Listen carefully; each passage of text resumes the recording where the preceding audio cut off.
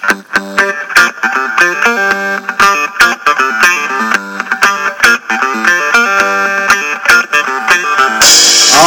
everybody, welcome back to the Green Mountain Sports Roundup. I am Ernesto Sanchez. I'm here with Mighty Griffin and John Downing, and we're here to give you a quick recap of this week in sports.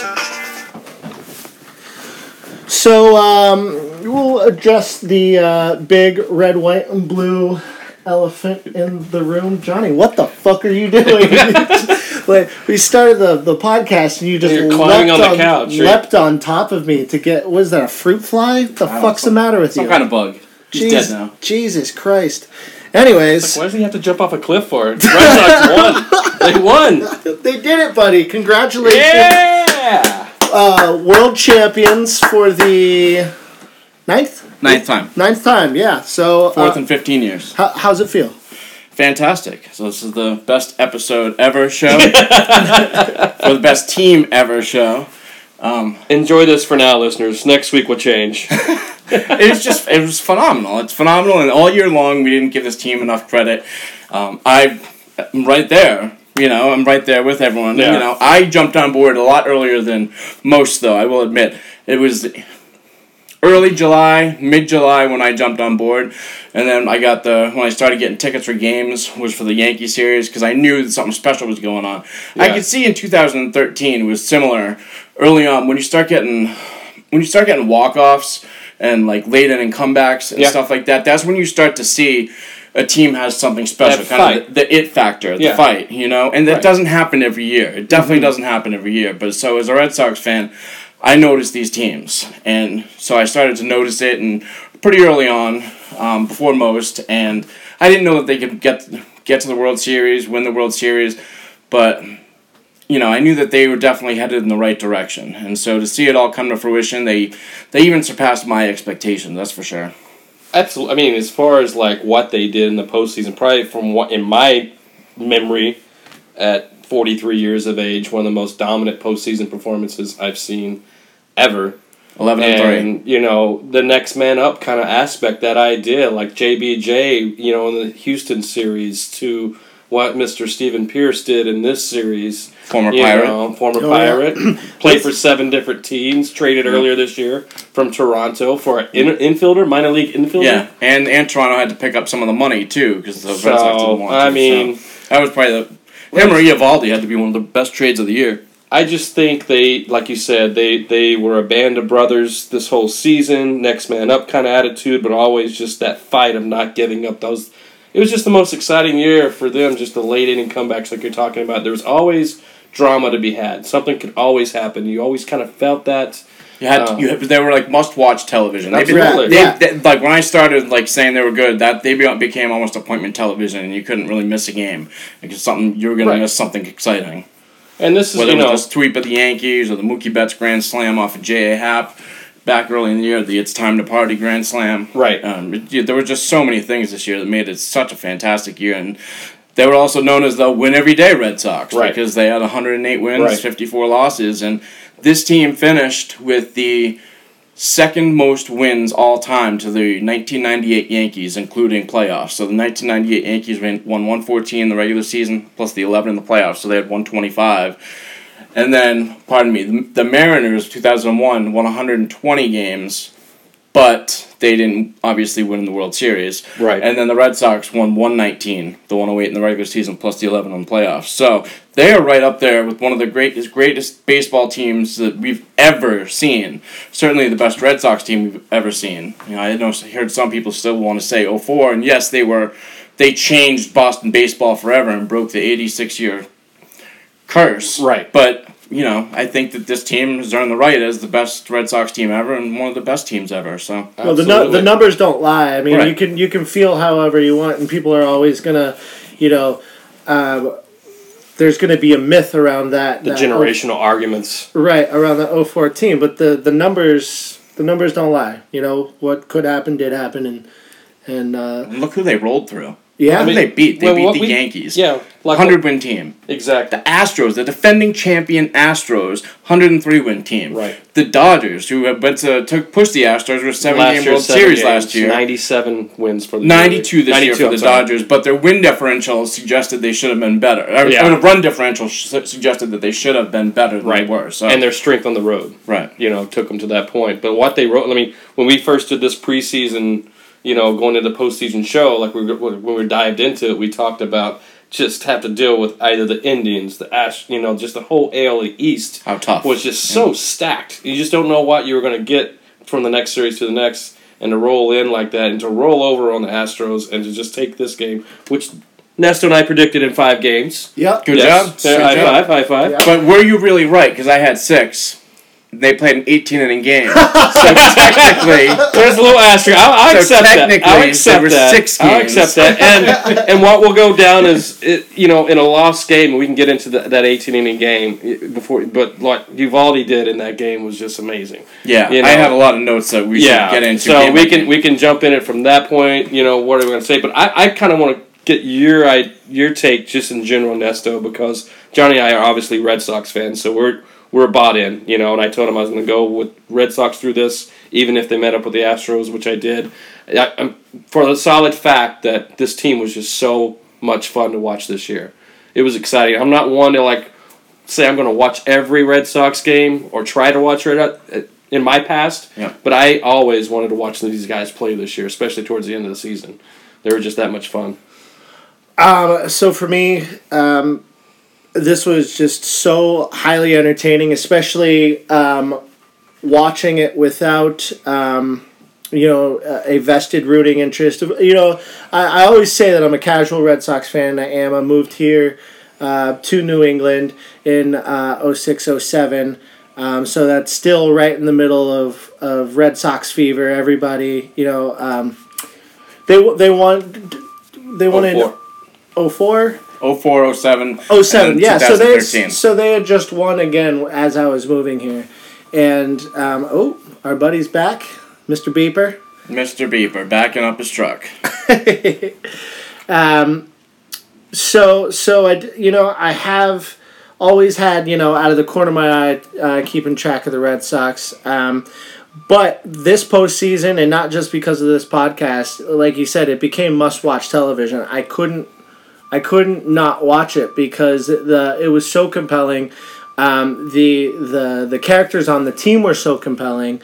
I think I was more drawn to this team than that earlier team because of the personalities on this team, like Mookie Betts and JBJ and Xander Bogaerts and all these guys who they're so humble and they're so likable. With the exception of Kinsler, there isn't an unlikable guy on this team. He did that to himself. Well, right, but He was one of my favorite players, too. Was he? Used to be, yeah. Oh, man. I have a Kinsler Rangers shirt. K stands for sucks. what the fuck does that even mean? Exactly. But yeah, no, it was great. And speaking of Xander Bogaerts, this is episode Xander Bogaerts of the Green Mountain Sports Roundup. I had a whole thing that I was going to say, but Johnny decided to jump on top of me to catch a fruit fly, so... So easily distracted. Absolutely fucked up my whole intro. Live and you learn. Yeah. There. All right, So Johnny, let's get into game one. Let's get into it. Game 1. Dodgers at Red Sox. Red Sox win the game 8-4. The big blow was the Eduardo Nunez 3-run pinch hit home run. And what the takeaway from these games is that the Red Sox, from inning 1, their first at bat, they came and jumped right on top of it. Right away Mookie Betts gets a hit, steals second base. Benintendi gets a hit. Okay, and then Puig throws home instead of throwing to second base. So he wasn't going to get Mookie, but the throw home allowed Benintendi to get to second base. Next batter, JD Martinez gets a hit. Boom! Right as the World Series started, the Red Sox are up 2-0. Ambush. That was another one of their philosophies, one of their do damage slogans this year was #ambush teams. They wanted to ambush. Mm-hmm. And so that's exactly what they did right off the bat. Things got a little hairy against Kershaw. It was 5-4, but then Eduardo Nunez comes in pinch hit against Alex Wood Right. and then boom, 3-run home run. This is just another example of the next man up philosophy for the Red Sox. Well, I think what put me at ease a little bit too, and probably you as well, because one of our biggest concern is all this postseason. They responded was that bullpen, the pitching crew. Sale gets knocked around 4 innings. You were like, oh my God, he's coming out of the game. Here we go. This can go either direction. Doesn't look right. And doesn't look right. And then, the whole core comes in and holds strong. Yeah. And doesn't give up a run. They gave up 1 run, right? That was Brazier. Brazier, yeah. Yeah. Brazier kind of lost his steam a little bit in the World Series. But your guy, Joe Kelly, I thought played great in this whole series. Dr. as Joe well. is Yeah, he was probably number 3 in the running for MVP. Yeah. 6 innings, 6 1/3 innings of shutout ball. Right. He was fantastic. So dive into Game 2. Game 2, 4-2 Red Sox victory. I thought Hyun-Jin Ryu was fantastic, but the bigger story was David Price getting a second consecutive playoff victory. 6 innings, 2 earned runs. The Dodgers only had 3 hits. Yep, I called 6 innings before that game. I thought he could go that far. Everybody thought I was crazy. So the big play was the JD Martinez. He had the 2-run single in the bottom of the 5th inning where Puig was playing so deep. When it was cold out and he was playing so deep and it was 2 outs. And if you're trying to prevent the run, you're trying to prevent a single. So he should have been like 20 feet up. more shallow. Yeah. And but he wasn't, and I don't know which nerd in the Dodgers analytics department screwed that one up, but somebody certainly did because he was almost back by the right field. That was probably the most wall. talked about subject coming out of that game, them playing that far back. Yeah, absolutely. What was he doing back that far? Because the game was tied, and then of course that 2-run hit that made it 4-2, and the Red Sox go on to win that one. I think that was a running storyline throughout the series was the Dodgers out coaching themselves and trying and getting a little too cute and sticking to the analytics. Well, they stuck to the book. Not playing. They stuck to the book. Not playing. Those right-handed heavy lineups in games 1 and 2 against Sale and Price, like, what are you doing? You have your top 4 home run hitters out of the lineup. Right. On both days. You had the National League NLCS MVP Bellinger out of the lineup for the first 2 games. Yeah, that one threw me for a loop. Max Muncy out of the lineup. All Jock Peterson out of the lineup. Like, what is going on here?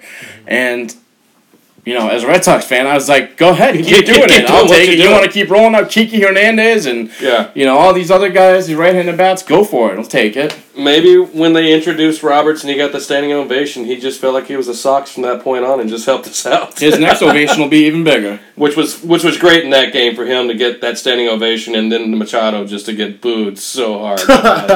Just fitting. All right, so let's move on to the big discussion of topic. Oh, God. Game number 3. Oh, my God. 18-inning game, 7 hours and 20 minutes. Which we all stayed awake through. We did all stay awake through. Not necessarily coherent, this one I did. Oh, you didn't? No, I went to bed after the bottom of the 16th. Okay. I saw the writing on the wall. I saw the Red Sox lineup. The remaining lineup at the time was Betts and Bogarts, a combined 0 for 15 so far. Eovaldi was in the 3 spot. That's your pitcher at the time. Ian Kinsler, Brock Holt, Nunez, who was falling all over the place that night, JBJ, Vasquez playing first base, and Leone. There were no runs that were going to come from that. Right. And they were down to no pitchers, and, the writing was on the wall. That game, I told Christina, and she says the next day, you called it. I needed to go to bed. I was tired. I worked that day, and... When we get through some of this discussion of what we were talking about through that game, you'll see. I just thought maybe you just fell off, had a heart attack. No, I saw it, and so this is the big one, because if things don't go the Red Sox way in Game 4, then we're talking about this in a much more critical manner. This Game 3 and the decisions that were made in Game 3 You were talking today. about it in a critical fucking manner. No, but I'm saying a much more critical manner. I'm not sure how much more critical we could have gotten. Well, because the series would be completely different. It would still be going on with a Game 6 tomorrow night. And the decisions that Cora made in Game 3, he looked like he had never seen a National League game before with the way he went. I get that his whole strategy is to win and be aggressive, but he was way too aggressive in that game. How do you get Benintendi only 1 at bat? How does Moreland and JD Martinez, you take JD Martinez out of the game for a pinch runner in a tie game situation for Ian Kinsler, who's only on first base. Like, if you're down a run and you have a runner on second, then I can see you take JD Martinez out. But you only had a runner on first base, and you're going to take your best hitter out of the game. Moreland's out of the game. Benintendi, like I said, he's out of the game. And you have all these guys. You're screwing up the pitcher spot. You're burning your pitcher for Game 4. The next night, he was going through his pitchers way too fast. He pulled Porcello way too early. In the fifth inning, I do agree with pulling Porcello. So, and, we didn't know. My biggest fear was David Price coming in. Like, this guy gets knocked around and just gets shit on. Like, does that put that monkey back on his back a little bit? Because he did such a great job in was Game 2. But I like the go for blood. I like the ambush aspect. Yeah, he probably made some bad decisions somewhere in there, but I can't question a man who was like just did such a great job managing not only through the season all the way up through that point. But we get into talking about baseball and the changes and the time in between innings, the time in between changes. It's what baseball creates is that series of doubt or like questioning, gives you time to look at it, gives you time to react to it, get yourself worked up. So let's talk about Ian Kinsler. I was going to say, let's not forget this game should have ended in the bottom of the 13th. Right, so the Red Sox go ahead. Well, first of all, Ian Kinsler comes in to pinch run for JD Martinez. Mm-hmm. All right, so he's on first base. He gets picked off, but there's not a good angle on the replay, so they can't overturn the safe call. But he was out. Yeah, we all saw that. Then he on the next hit, he overruns third base, and he almost gets tagged out by Turner over there. Then the sac fly by Nunez to center field to Bellinger, he tags up. He doesn't even slide, and he gets thrown out easily at home.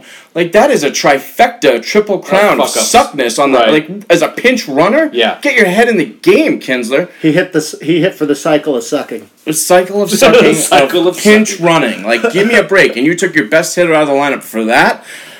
Okay, so whatever. They take the lead eventually a few innings later, and they go up 2-1 in a miraculous form. Holt gets the hit, and then Eduardo Nunez hustles on out after he's fallen all over the place, dives into first base. Dodgers throw it away, and Holt comes running home. They get up 2-1, and we're like, all right, this game might be coming to an end, right? Selling that freaking catch going into the stands was stupid. Right. So the Nunez play, all right. Like, so come this on, is in the buddy. bottom of the inning, yeah, and that was going for the second out. Yeah, Muncy is on first base. So the ball's going to the third base side, and Nunez is going over to get it. And you're right, he's not sprinting to go get it. He's got time to set himself and catch it. Right. But he's got to. That's playing for a highlight. That's what he does. The Jeter moment. Right. So Nunez is like that. He over amplifies and is over dramatic with everything he does. Took 2 full steps after that catch yes. to lean and push himself into that. He did. I'm like, if that guy gets hurt by doing some boneheaded play like that. Oh, God, I could have choked him. So Muncy tags up and gets second base, and that proves costly, right? So the next batter is Puig, right? So Puig comes up. The Cora should have walked Puig in that instance, because the guy that was up after that would have been first and second with Austin Barnes up, who was 2 for 24, and it didn't look like he could hit a beach ball at the time. So, in my opinion, that's another Cora screw-up, is he should have walked Puig and pitched to Barnes, but he doesn't. Yeah. He decides to pitch to Puig, and so Eovaldi pitches to Puig, and Puig hits the ground ball up the middle to Kinsler, and Kinsler goes into Bill Buckner mode and trips all over himself, and then chucks it wildly without even barely looking to first base, where Christian Vasquez is playing first base because of more Cora decisions earlier in the game. And before you know it, the game's tied 2-2, and it's like, you've got to be kidding me. We're back. You've got to be kidding me. And this was his true Bill Buckner moment. Yeah. And for him, he's got to be the happiest guy in the world that they ended up winning Game 4 and then the World Series. Right. Because things That would was have a gotten defining really moment. ugly for Ian Kinsler. Yeah, he would have been tarred and feathered on the streets of Boston. Big time. Left in Dorchester to die. Absolutely. I mean, you didn't see him again in the series after that. Well, he was a big question mark when he came into this season. It was just like a reach to have him in that position. I know he's been one of your favorites in the past, right? Yep. But I just he had time to take 2 full hops. Absolutely. So set himself Puig and get it or in just there. hold. doesn't even run hard down the line, and so I looked at it. There was a tweet, a Statcast tweet. Puig was only halfway down the line, and so Kinsler, when he stumbled, he had another half a second to set himself, and he still would have had time to throw out Puig. they did all like the math and everything that he had a half second to reset himself and just make the 100-foot throw and throw him out. Mm-hmm. But no, he panicked. Right. And so it was costly. Eovaldi had to pitch a few more innings, because they didn't have anyone else, and then they eventually lose in the 18th, and all the guys, Smoltz and Ken Rosenthal, are saying, the Red Sox going for this all-in strategy to win this game could turn this series in a really, really ugly way for the Red Sox. And when they lost, and when you find out they lost the next morning when I woke up, I was crushed that next day. And it was a rainy day here, and I tell you, I slugged around most of that day waiting for the next game because I was concerned. We didn't know who the pitcher for the next day was going to be. Find out later on it's Eddie Rodriguez, who they hadn't had any trust in at all for this playoffs. And you're like, well, how much can he give you? And 5-6 innings, maybe. So do we have anything else from Game 3? Or should we get into the Game 4? Get into Game 4. I mean, my thing is, I understand. It could have changed the momentum of that series. They took that chance. But and it's the whole thing. I just hate, blanketing, can't even say that word, doubt over that game and just going and believing, Game 4 is going to be a wash or a loss. If Game 4 is a loss, you can't burn the people that you're going to use in Game 4 because you're killing two games. I think that in my mind, I want to think that team came together let's do this, let's just go. Oh, absolutely. Yeah. So what they did, which I didn't know, I thought, for most teams that we've known over history, is that would be a demoralizing, defeating loss where everyone is gassed, exhausted, feels really bad and shitty about themselves. The manager feels bad. But after the game, Cora pulled the team together and spoke to them in the locker room. They were all getting behind Eovaldi for the 97 pitches he had just thrown on short rest and how he's helped save the team and he's going to be a free agent and just how much of a sacrifice he made to the team. So they it was a rallying cry, moment for the Sox that was something that I didn't see and I guess I thought could have happened, but in most instances it doesn't go that way. I get it. And also looking at it, to go 18 innings to win by 1 run, only winning 3-2, and your first 4 batters for the Red Sox go 0-22, 23 the positive aspect of that. It's just oh my God, they had to sell their souls to get that win. One win out of them. And they look, we'll get into Game 4 now too and talk about that. So Erod saves the day in Game 4. Okay, but Cora makes another mistake by stretching him out too long. Going into the game, how many innings were you going to be happy with Erod pitching? 4, exactly. 4, 5, 6. So he gets into the 6th inning, he starts pitching to Justin Turner. Turner gets a hit. 1 run comes home. And then you see Puig come up, and the mile per hour fastball for Erod had gone from 95-96 down to 90-91 by the time Puig comes up. Right. And you got 2 runners on. They've already scored a run. At this point, it's hello, Cora, pull him. He's giving you everything he's got. He's giving you more than you could have asked for. Right. And he doesn't because he knows that Puig struggles against left-handed pitchers. And then his mind, he's trying to steal one more out from Erod. He pushed it just a little too far because he knows that Puig hits righties better. So he didn't want to bring in Kelly or Barnes at that time. So anyway, the left-handers in a great moment because you get the great scene here. Erod pitches to Puig. Puig hits the 3-run home run to put the Dodgers up 4-0 in the 6th inning.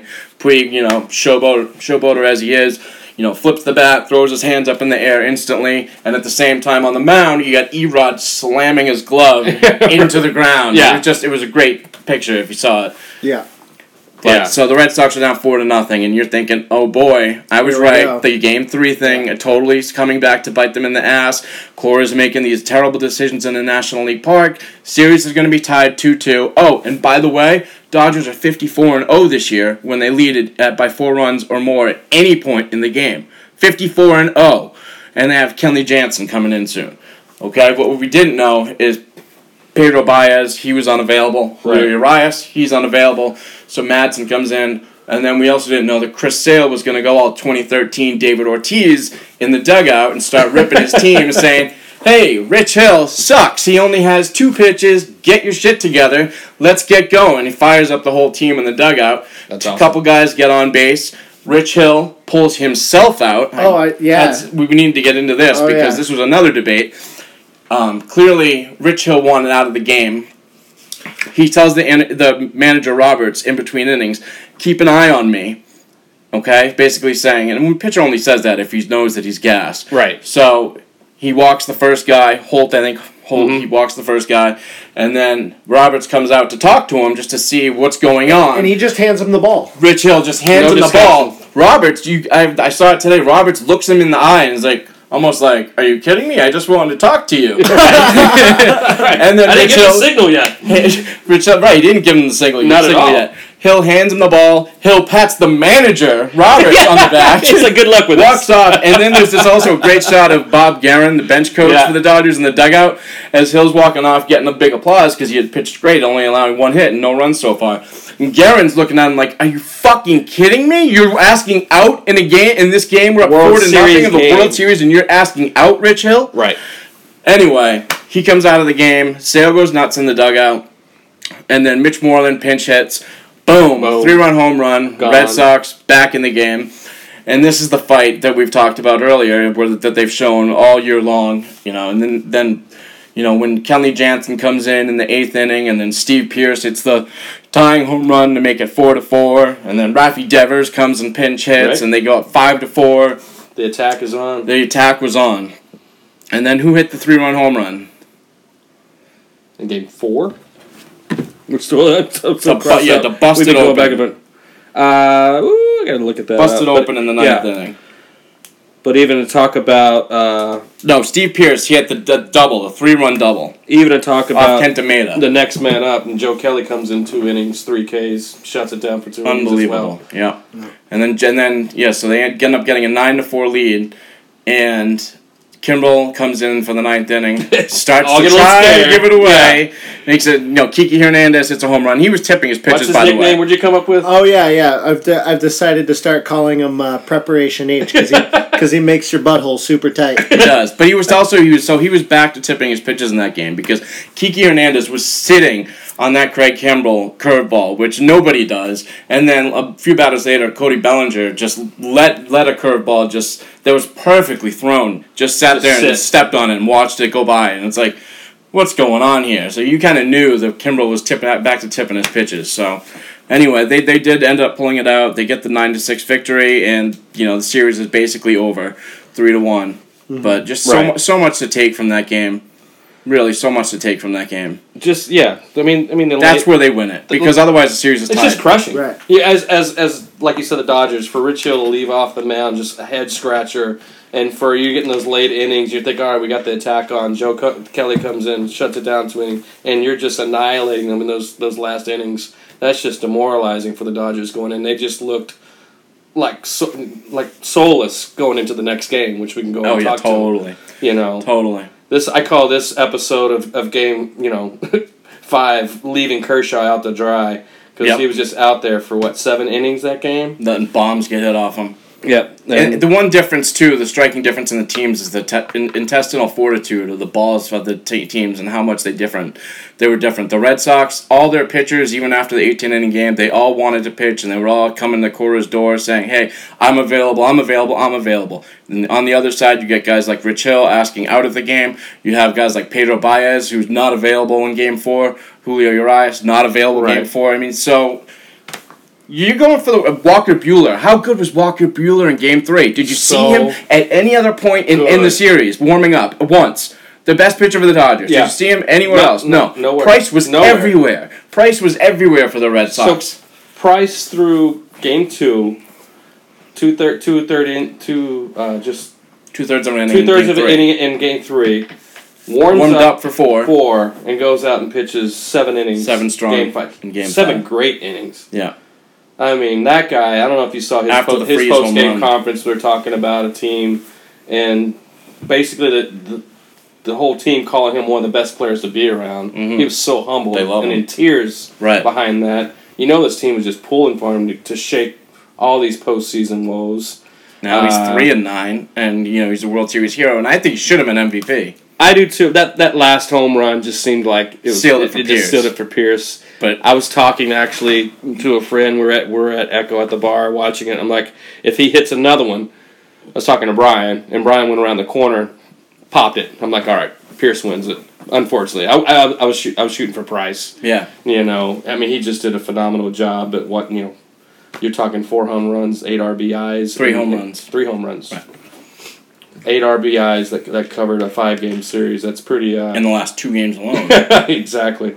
So deservedly so, he earned it. But yeah, just I could talk forever. We all could talk. Well, about the best this comment I thought from David Price was I hold all the cards now. And his post game press conference after the Red Sox won and beating Kershaw in Game 5 was a tour de force. First off, he comes in there, he's like, where's all the reporters? There's only like 10 of you here. I didn't come here for all that. Because he wants all the media in there so he can say what he's got to say. And then he's like, you guys have held the cards for years. This is my redemption song. He's like, now I hold the cards. Yeah. Exactly. And it's just hilarious, his delivery of the whole thing. And then he had the tears about talking about what his teammates and they mean to him and why he plays the game. But yeah, I thought I hold the cards now, and it feels pretty damn good, was one of the quotes of the year from an athlete. And now Kershaw carry a lot of that on his shoulders, right. For sure. Right. So, I mean, do we even need to get into Game 5? I mean, because after Game 4, it was signed, sealed, delivered, and then Game 5, they ambush him right away. Pierce with the 2-run home run right off the bat. Mookie follows that up, makes it 3-1. I just said the icing on the cake. Sale coming in, 3 Ks, shut it out. Kelly and Sale in the 8th and 9th inning struck out the last 6 guys. Yeah. And Manny Machado down on his knees. Because we didn't even get to Machado stepping on Pierce's ankle when he was running to first base in Game 4. Yeah. When the game was basically over, Machado grounds out and... Doing what Machado does. He steps on the back of Steve Pierce's ankle on the first base bag. And, there's something wrong with that guy. So when Machado was the last guy up in Game 5, I was thinking, I'm like, do I want him to beat him in the head... or do I want him to strike him out? I'm like, nah, he's not going to beat him in the head in this one because you just don't want to put anyone on base for the hell of it, Yeah. But it would have been nice to see. But it almost as good. It would have been so ballsy, I think 6 consecutive strikeouts to and Machado on his knees to end the game. Yeah, to close him down was perfect. And I also thought it was very fitting. Chris Sale throws out the first pitch of the season and the last pitch of the season. It was fitting. He had a hell of a year. First pitch of the World Series, last pitch of the World Series. Yeah. First pitcher since Oral Hershiser to do that. Yeah. 1988. While we're talking about things like that, Mookie Betts had the longest postseason hitting drought by any reigning batting champion. Oh, he was killing me. He was really killing me. Yeah. He was I couldn't take it. I don't know what happens to him if he gets pitched differently. I think that's part of it. And you were calling him the possible next postseason A-Rod. Just dominant all year long. Just invisible in the playoffs. It's been 3 years now where he struggled, and he finally got the monkey off his back with the home run in the 7th. The team got the monkey off his back. Inning. He was just swinging freely at that point. Exactly. True. Not playing tight. Well, they were only up 2-1. Yeah, but I just think you feel like this is a team that's just always going to... I mean, he just seemed like he was just tight. Yep. Just not swinging away like he was, towards 82 at-bats to get his first postseason home run. And just one thing I want to throw out, too, is congratulations to Alex Cora. Became the first manager from Puerto Rico, to get the team there, to get the win. 5th rookie skipper to ever do it as well. Definitely coming in to this season with everybody looking at him in my mind, after coming off as being bench coach for the Astros, winning. What is he going to bring to this squad? And, hey, he brought another championship to himself and to I think his city knowledge of Boston. Of the Astros, his inner knowledge of the Astros team and players was huge. Helped. And then I thought the Red Sox hitting coach Tim Hires, his inner knowledge of how to face the Dodgers was huge because he was the Dodgers hitting coach last year, and he came over. And you saw with the Red Sox, the way that they attack the Dodgers hitters. So the Dodgers all have that big uppercut launch angle swing, if you notice. So the Red Sox philosophy for the series was to pitch high strikes in the zone, and they kept pounding with all of them. Eovaldi, Kelly, all those guys were throwing high strikes, and that was the way to attack them. So I just thought that they had good knowledge, inner working knowledge from guys that had been with the teams before. So that's Too soon? 21st century Yankees. I mean, they're on pace to win. Years. They're on pace to win 22 championships for the 100 years at this pace. Yeah, I mean 26 compared to the Yankees going. I think in a few weeks we need to start breaking down the roster and who they keep. But honestly, I know this as a GM we'll never do this, and although, as a fan, you wish it would. I want the whole freaking team back, except for Kinsler. Because Pedroia is there. And Workman. Well, I know he did. I know he's here the year before. Pomeranz, yeah. Bye-bye. But Pedroia is back next year to play second base. So then if you have Nunez to back up, Nunez and Holt... Is he, though? I think this... He was ready to go now. They just didn't want to push it. Yeah, Pedroia... And he's got years left on his contract. He's 35. He's gonna... Yes, he'll be back. Promise you. But you don't... I don't think you can trust him to not get hurt. Well, that's why I'm saying you still have Holt and Nunez as backup replacements for Devers and for Pedroia. Right. And then if you can keep Pierce and Moreland at first base, Bogey, you got to keep the two catchers. You can get the outfield the same. We can bring back Eovaldi, Joe Kelly. I don't know about Kimbrel. Kimbrel's a free agent. I'm not sure they're going to pay the amount of money that he's going to get offered. I don't think he would was you cry over it if you got another dominant closer? Well, who would we get? I don't know. That's what I don't know. A lot of changes can happen. There's something to be said for the certainty. Just steal another guy from the Pirates. They're everybody is for sale. Felipe. On the Pirates. Felipe, he's good. But I don't know. I don't love lefty closers. And one last question. Cheap. Like, do we need to get over it? Like, you're talking 4 championships, 14 years, and you're beating the Dodgers, but you still get the Yankees suck chant. Aren't we better than that now? Yes. It's like picking on the big brother. It's just stupid. Let's not be stupid fans. It drives me crazy. So your main Yankees don't suck. Your main they never did. No, I got it back when the Red Sox couldn't beat them. Right. Yeah, I get it during the game when you're playing them. Come on. But now we're getting it everywhere. And it's almost like that and Sweet Caroline. Like, sing enough. Sing me, We Are the Champions from Queen at the end of the game. Dirty Water, all you want. Yeah. Sweet Caroline and Yankees suck. Please, enough. So your problem with not having stupid fans in Boston is your fans are from Boston. So moving along to football. Wait, can we just talk about how much money Machado cost himself? Did you see this report from Heyman today? No. So Manny Machado is going to be a free agent. Him and Bryce Harper are like the star prize free agents. It's been years waiting for these guys to become available. And they're supposed to be the first 300 million plus guys on the market this offseason. Going into the playoffs, that was still a thing. And Machado and Harper are going to get 300 million. But Heyman is saying this year's playoffs has cost Machado close to $100 million. The Yankees said they don't think that they're going to look at him now, which I want them to, because I want them to bring in the next A-Rod and get rid of Didi, who's a perfect fit for the team. Right. But so Machado is now looking at $200 to $225 million. Somebody. How about that? Your antics cost you that much money? Take what that, a sucker. Loser! What a loser!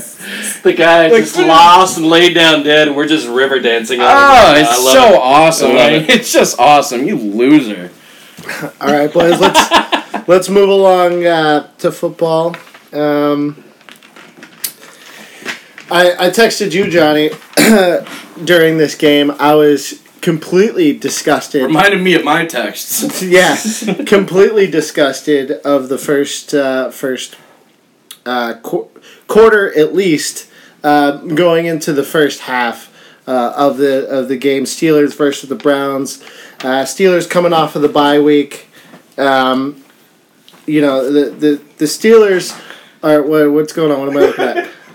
It's Holy fucking shit! We're watching little NBA highlights, and it's 92 Golden State, 50 Chicago Bulls at halftime. Whoa! Right. Second most in the first half in NBA history. Back to this year's Super Bowl champs. This year's Super. Fuck you, Marty.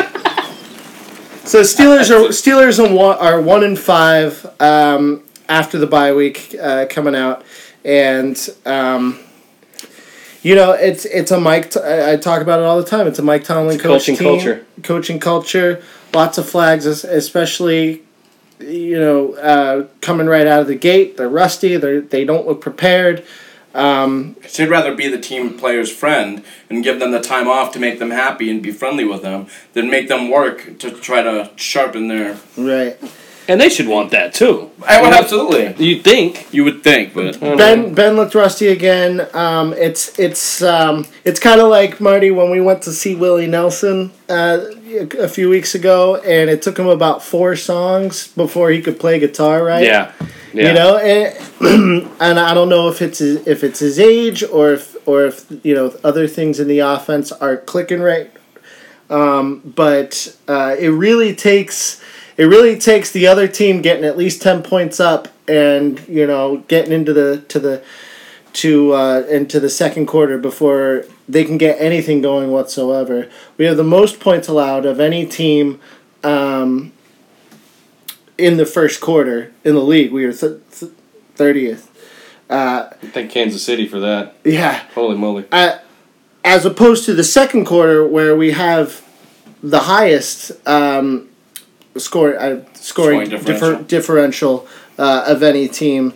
So we finally get it going. He hits Antonio Brown for a touchdown and starts it going. Of course, the Browns also browns it up and miss a field goal, then miss an extra point. The whole thing. Like to talk Brown about experience. Yeah, the whole Browns Browns talk experience. about for the Browns this week too. Going in after this game, absolutely. But yeah, we talked. What you guys had 421 total yards. Oh yeah, so you get another it going. great performance for Connor. James Conner, amazing. Conner, and this week's Le'Veon Bell Lazy Boy report. You brought you. See, he didn't want to bring it up. All right, the lazy boy report is if he doesn't show up.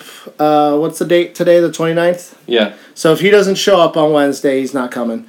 But he's not needed. Look how good Connor is. No, and James Conner could talk all about how Le'Veon texts him after every good play, but I don't think this is sitting well with Le'Veon. He thought this whole season was going to play out a lot differently, right. And by this point in the season, we'd be begging for him to come back. So, but good for James Conner, becomes the first Steeler running back to have 2 touchdowns in 3 consecutive weeks. And that's pretty elite company there. Franco Harris and Jerome Bettis and Le'Veon Bell himself have not accomplished that feat. In 7 games, he's got 599 yards, 9 touchdowns, 323 yards receiving. I mean, this guy... What's his yards per carry? Do you have that offhand? Yeah, his yards per carry is 4.7, which is higher than what Le'Veon Bell's is. Le'Veon Bell, I believe, was... Well, last year he was down. Low 3-something. He was down last year. Yeah, like 3.3 or so. And you know what? He is... So... At the beginning of the season, we're like, okay, you love James Conner because he's gonna be that, one cut, hit the hole hard kind of back, but he's added a whole new dynamic to his game where he's making guys miss after he hits the hole. He's blasting apart. He's a big physical running back. He's creating contact. He's creating contact. He's not running out of bounds. He's punishing guys. And in the modern NFL, I think the best way, because they are litigating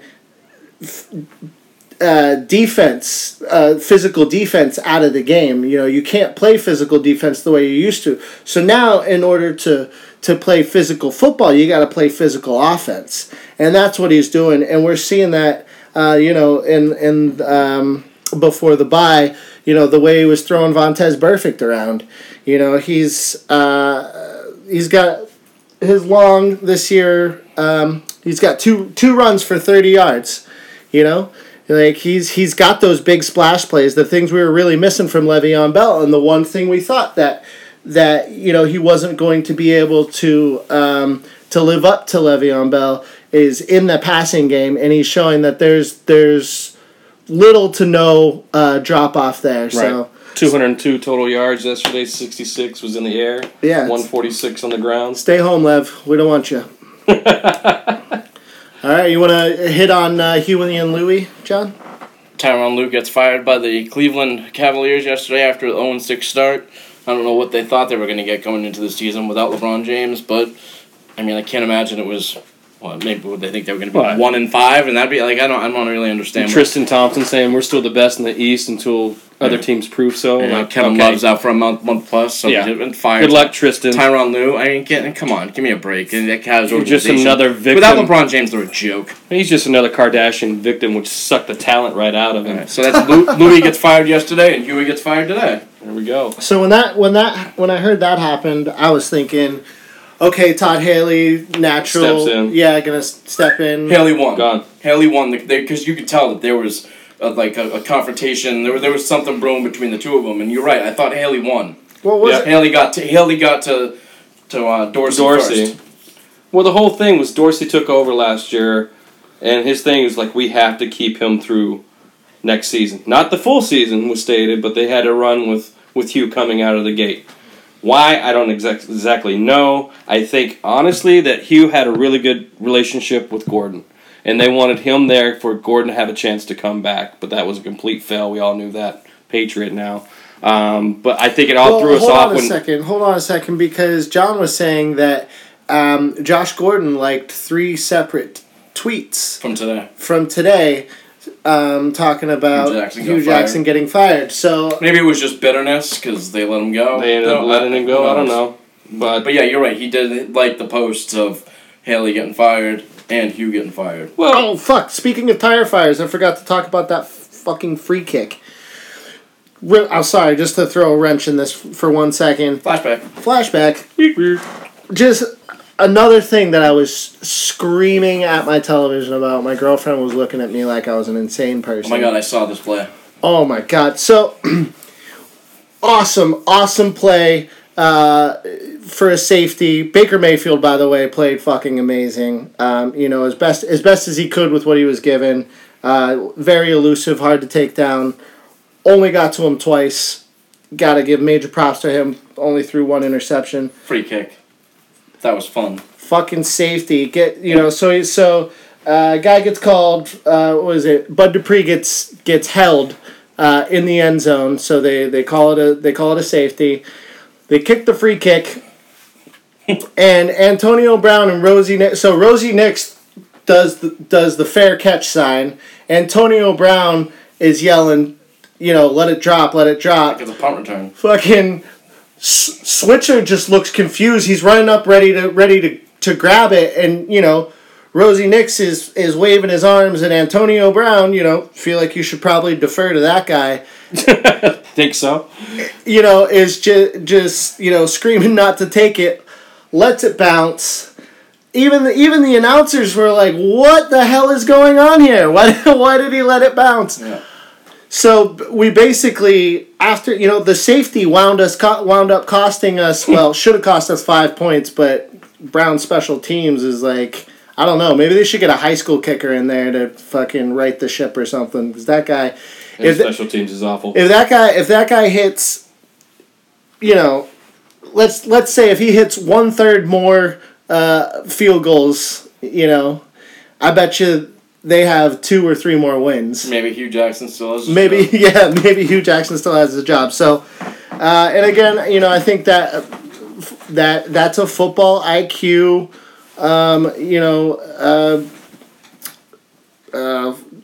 fuck up.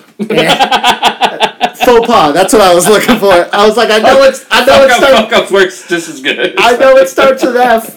But it's a football IQ thing, and what does that boil down to? Situational football. Situational football coaching. Yeah, that's what Belichick preaches.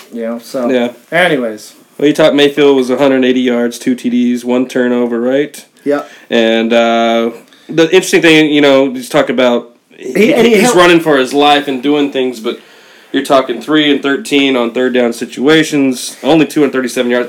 There was not one receiver on that team yesterday over 40 yards receiving. They held the Steelers to 2 sacks, and we were getting massive penetration off the line. Thought that Jarvis Landry could possibly average less yards per catch than he did last year with the Dolphins. I thought he was... But he is. He's averaging oh man, it seems it's he's so not getting low. the targets I thought he would. No, he's getting the targets, but he's getting 40 yards a game off 8 or 9 catches. I thought he was gonna have a season this year. Actually, honestly, I thought he funny. would be leading not up like leading, but be right up there with some receiving He leaders needs to in get the some league. yards. Well, you know? what is it? Is it how they're using him, just like dink and dunk over the top? You know, I'm not. Five- I'm not the Browns football expert. five I or don't six, know, but 5 or 6 yard too plays? close to the Is line of that- scrimmage. They need to. Yeah, they need to get on the ball downfield more. You know. Buy him time. Like you said, if he's having to tuck and run Well, the one- because he's only getting 3 seconds to step back and go through his progressions, you're not going to get those long throws.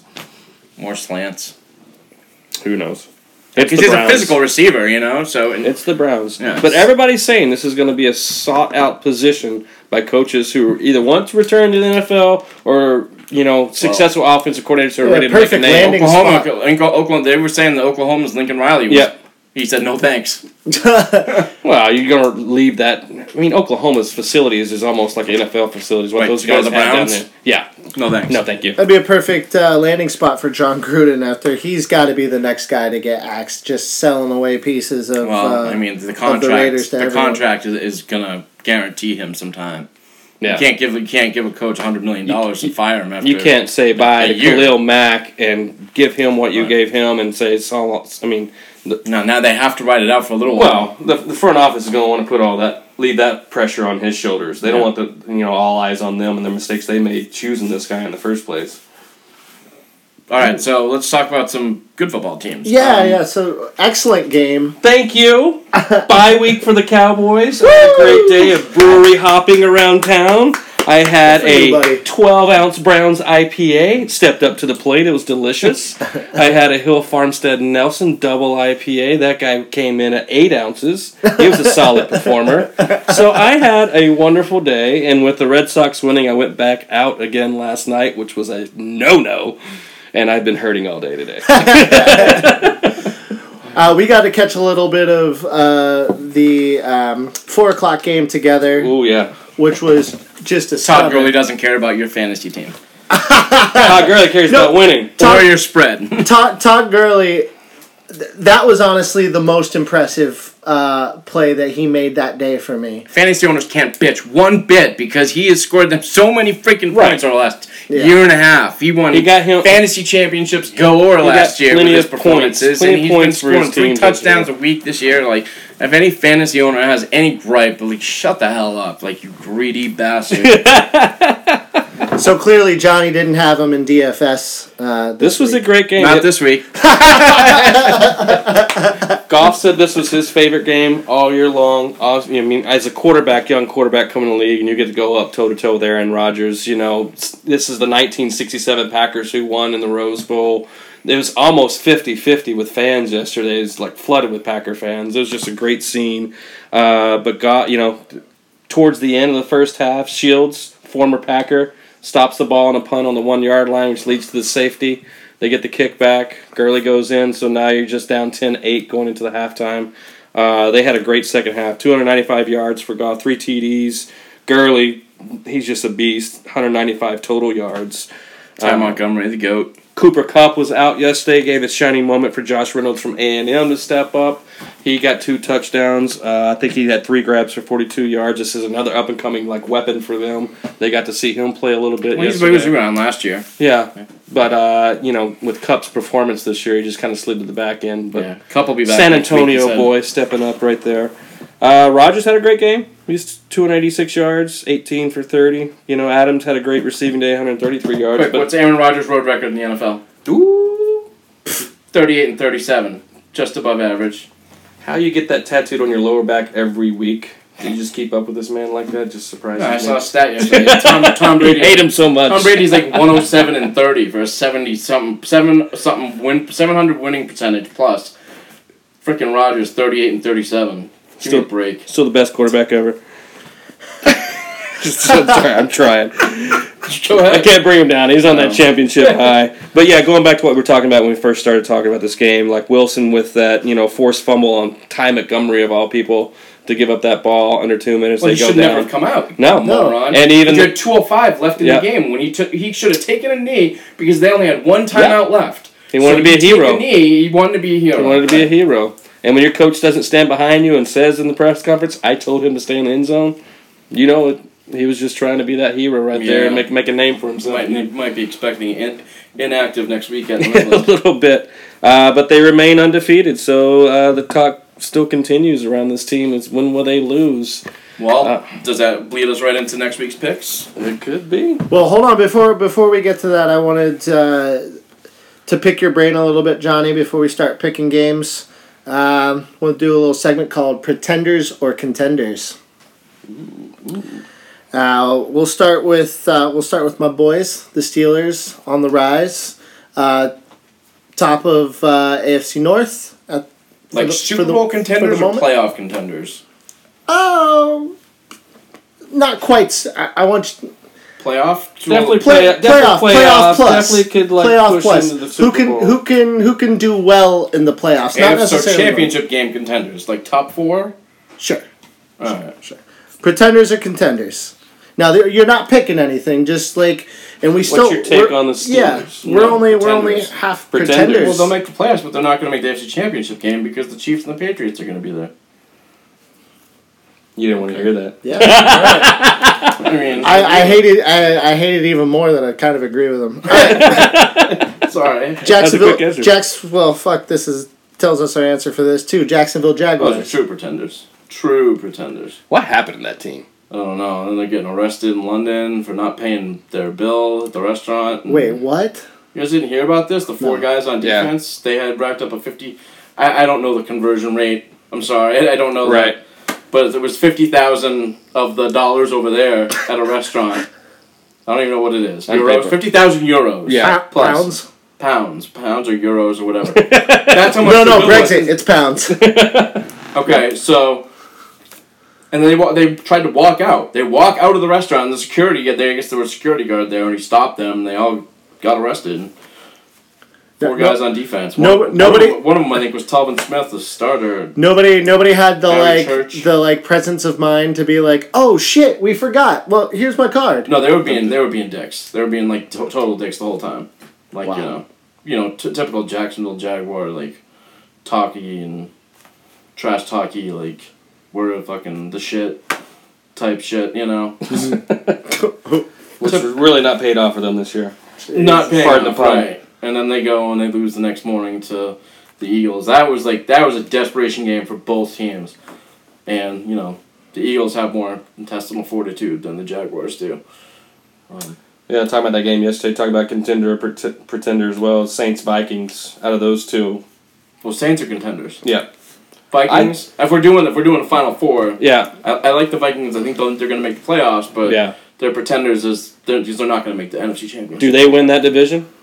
The Vikings. Well, the Packers sure as shit don't. The Bears, okay, that it takes pretenders right out there. Next one is off. The Bears aren't ready for prime time yet. We've talked about this. Overrated quarterback. Well, they're a little too young. Yeah. A little bit overrated quarterback. Yeah, they're on the rise. So maybe next year's the year. Still more to learn. And the Lions are a sinking ship real fast. So bad. So yes, the Vikings win the division. All right. So I guess I'm going to cross off the Bears too. Pretenders. The Skins. So this leads me to the Vegas game next week. When I was looking at the lines, so it's Atlanta at Washington. Now you think it's Atlanta at Washington. Atlanta's 3-4. Washington's 5-2 at Washington. Mm-hmm. What would you guys guess is the spread in that game? At least -3 Washington, right? Right. No, it's even. So that tells me Atlanta's going to win that game. Yeah. So that tells me Washington's a pretender. Okay. And the last one, the Bengals. Oh, Marvin Lewis is Mr. Pretender. One of the original pretenders. He is one of the original. They are the 1 o'clock champions. They play so well at 1 o'clock in their 1 o'clock window games. But you put them on at 4 o'clock, 8 o'clock, Monday Night Football, they're fold up like a cheap suit. Right. Well, we know the answer for the Rams. That's an easy one. Oh, yeah. I can't. So we're on the literal countdown. We're at, 21 more days for the Chiefs-Rams showdown. Yeah. Can't wait. That's going to be awesome. That's going to be phenomenal. That's going to be a great game. Yep. Wow, so they have the Rams got a tough schedule coming up. They got the Saints next week. At Saints, yep. Yeah. What do they have after that? Oh, we were looking at that last week. Seattle after that, maybe. So that should be a layup for them. For No, Seattle? Seattle at the Rams after that. Yeah. You gotta watch Seattle, though. They trounced all over the Lions. I know it was the Lions. Division games can always be tough. Yeah, always be different. One last thing I was going to ask you out of the AFC is the Texans leading that division. Well, they're pretenders as far as they won't make the AFC Championship game. Right. But they're contenders as far as they're going to make the playoffs, I think. I think they're going to get better, too. Because Watson I think we get stronger and Watson's better. got better. The Fuller loss with 20 ACL to Fuller fucking hurts, man. That hurts bad. Because having that Hopkins-Fuller combo with Lamar Miller, it opens up Lamar Miller. It gives, Lamar Miller's been having a great opens season. up so much more offensively. And if the defense could keep getting better, which it was, then it really does a lot for that team. So that Fuller injury hurts a lot. Maybe the Cowboys can just trade Amari Cooper for 2 first-round draft picks over to them. I don't know. I want that first-round draft pick back. But they've won 5 in a row. So, I mean, they're looking good. I'll tell you who else is on the rise. I love Deshaun Watson, too. The Colts are sneaky on the rise, too. They really are. Their defense has gotten better. Their offensive line is legit now good. So, watch out for the Colts. Probably not. And that's with... They're improving, but next year, watch out for the Colts. Right. All right. Nice. All right, Johnny, just enough time tonight for your locks of the week. Well, I don't have any locks of the week, but we can just run down the games real quick. So, let's go Thursday night. We have the Bay rivalry. We got Oakland at San Francisco. San Francisco is -3. These two teams, two towns and two cities absolutely hate each other. So this is going to be kind of a wild game to watch. You'll see fights and stabbings in the stands and the parking lot, most likely. So that's why you watch Thursday Night Football, for nothing else than the shitty football. Right. So you got San Francisco -3. I'd probably go Oakland there. And you got Chicago Bears at Buffalo.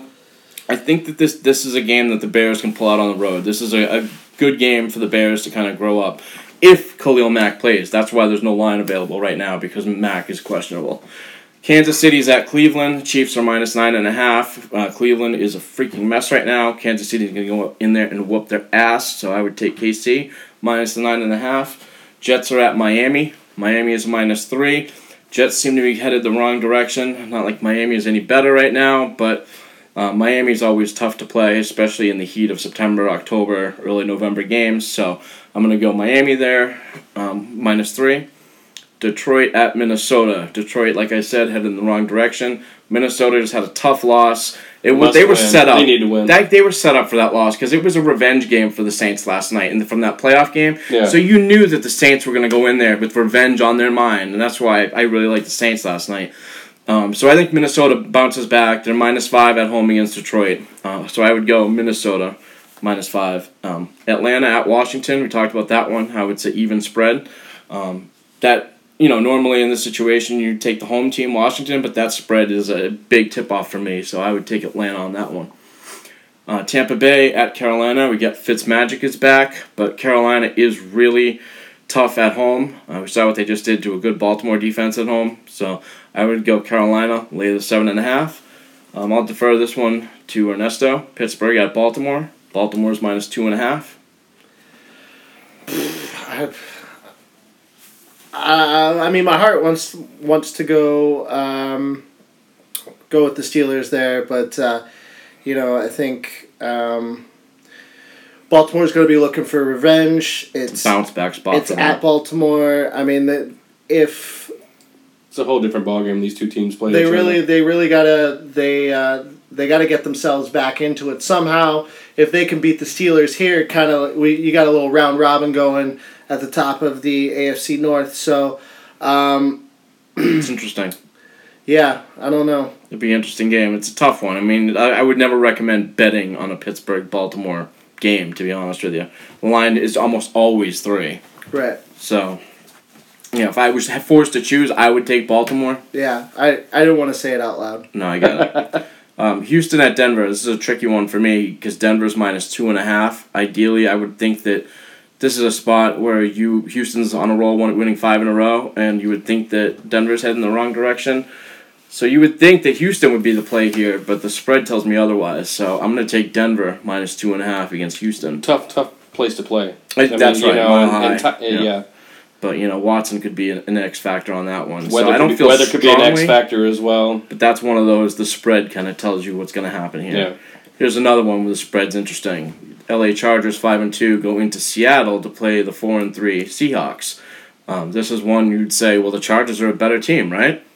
But why is the spread even? Well, Seattle's also a tough place to play, so go with the home team. Loudest stadium in the NFL. Yeah, go with the home team there. That's not Arrowhead anymore? No, I believe. No, CenturyLink. CenturyLink? Seattle? Yeah. Oh, whoa, the toughest place to play? Seattle's been the toughest place for a while now. Yeah, one of the loudest. Yeah, they get the 12th man up there. And then the game of the week, well, maybe one of the 2 games of the week next week, is the 4:25 window. You have the Rams 8-0 at the 6-1 Saints. It's an even line. Your guess is as good as mine. I just think the Rams are a better team. Yep. I would feel like they should be favored in this game. So right now I'll take New Orleans right now. Yeah. Yeah, because I feel like the Rams should be favored. Just based on the fact that the Rams should be -3. Vegas knows best. Yeah. He's kicking our ass in the league. We have a league where we pick all the spreads and the games each week. So. Actually, I'm writing all this shit. I need fucking comeback something. Oh, if you guys have the same picks this coming week, I'm going to kick you in the face. All right, so then the next game, the Sunday night game, which I can't wait to... I'm looking forward to this one big time. And it's being billed as the MJ's got the commercial on ESPN. We'll find out who the greatest quarterback is. Yeah, Aaron Rodgers against Brady. I think that's already been settled time and time again. But anyway, you've got Green Bay 3-1 at the New England Patriots 5-2. Patriots are -7 in this game. I have a tough time with the Patriot games, but hard to give Aaron Rodgers 7 points. Hard to not take the 7 points with Aaron Rodgers. So forced to choose here. I'm going to take Green Bay. If it was 6.5, I would bite on that, but 7's tough. On Sunday Night Football. Yeah, you got to take the points there. Just like you had to take the points yesterday. Rodgers against the Rams. It was they were getting 9. Right. Rodgers was going to show up for that one and keep it at least close, and they should have won, or at least they had a chance to win. So I feel like Rodgers can keep this a close game, so I'd go Green Bay +7 here. And then there's no line on your game, the Monday night game, Tennessee 3-4 at Dallas 3-4. Coming off the bye, giving us time to work with Amari Cooper. I feel good about being at home. We played really well against the Jags a couple weeks ago at home, but we argue, which team is going to show up? What game plan are they going to have? Meaning the Cowboys. Mm-hmm. But if they can plug Amari in and keep some of that honest, and you get Beasley moving around through the middle, it's going to open things up for Dak. Titans are struggling right now. They're banged up. So I feel good about the Cowboys, and that's hard for me to say. So keep a little disclaimer. Keep in mind, guys, these are 100% accurate locks. You want to go ahead and bet your entire life savings on every single one of these picks. You can take them to the bank. And all complaints can be filed at Green Mountain Grinder. All right, guys. God. I stand by my picks. I really do. I do stand by my picks. I mean, clearly you're never going to get them all right. What percentile are you in our league right now? 98, 98. Yeah. Suck. I'm still going to beat you this year, though. I don't know. It's my being in this league is my yearly $100 gift to Johnny. So, whatever. I'm not. You ain't getting shit for your birthday. That's fine. To be fair, this is the second season we've done this, and we split that Third last year. Third season. You had a nice comeback last year. Yeah. I felt the pressure. Yeah. Felt good. I had a big lead and I choked it away. Yeah.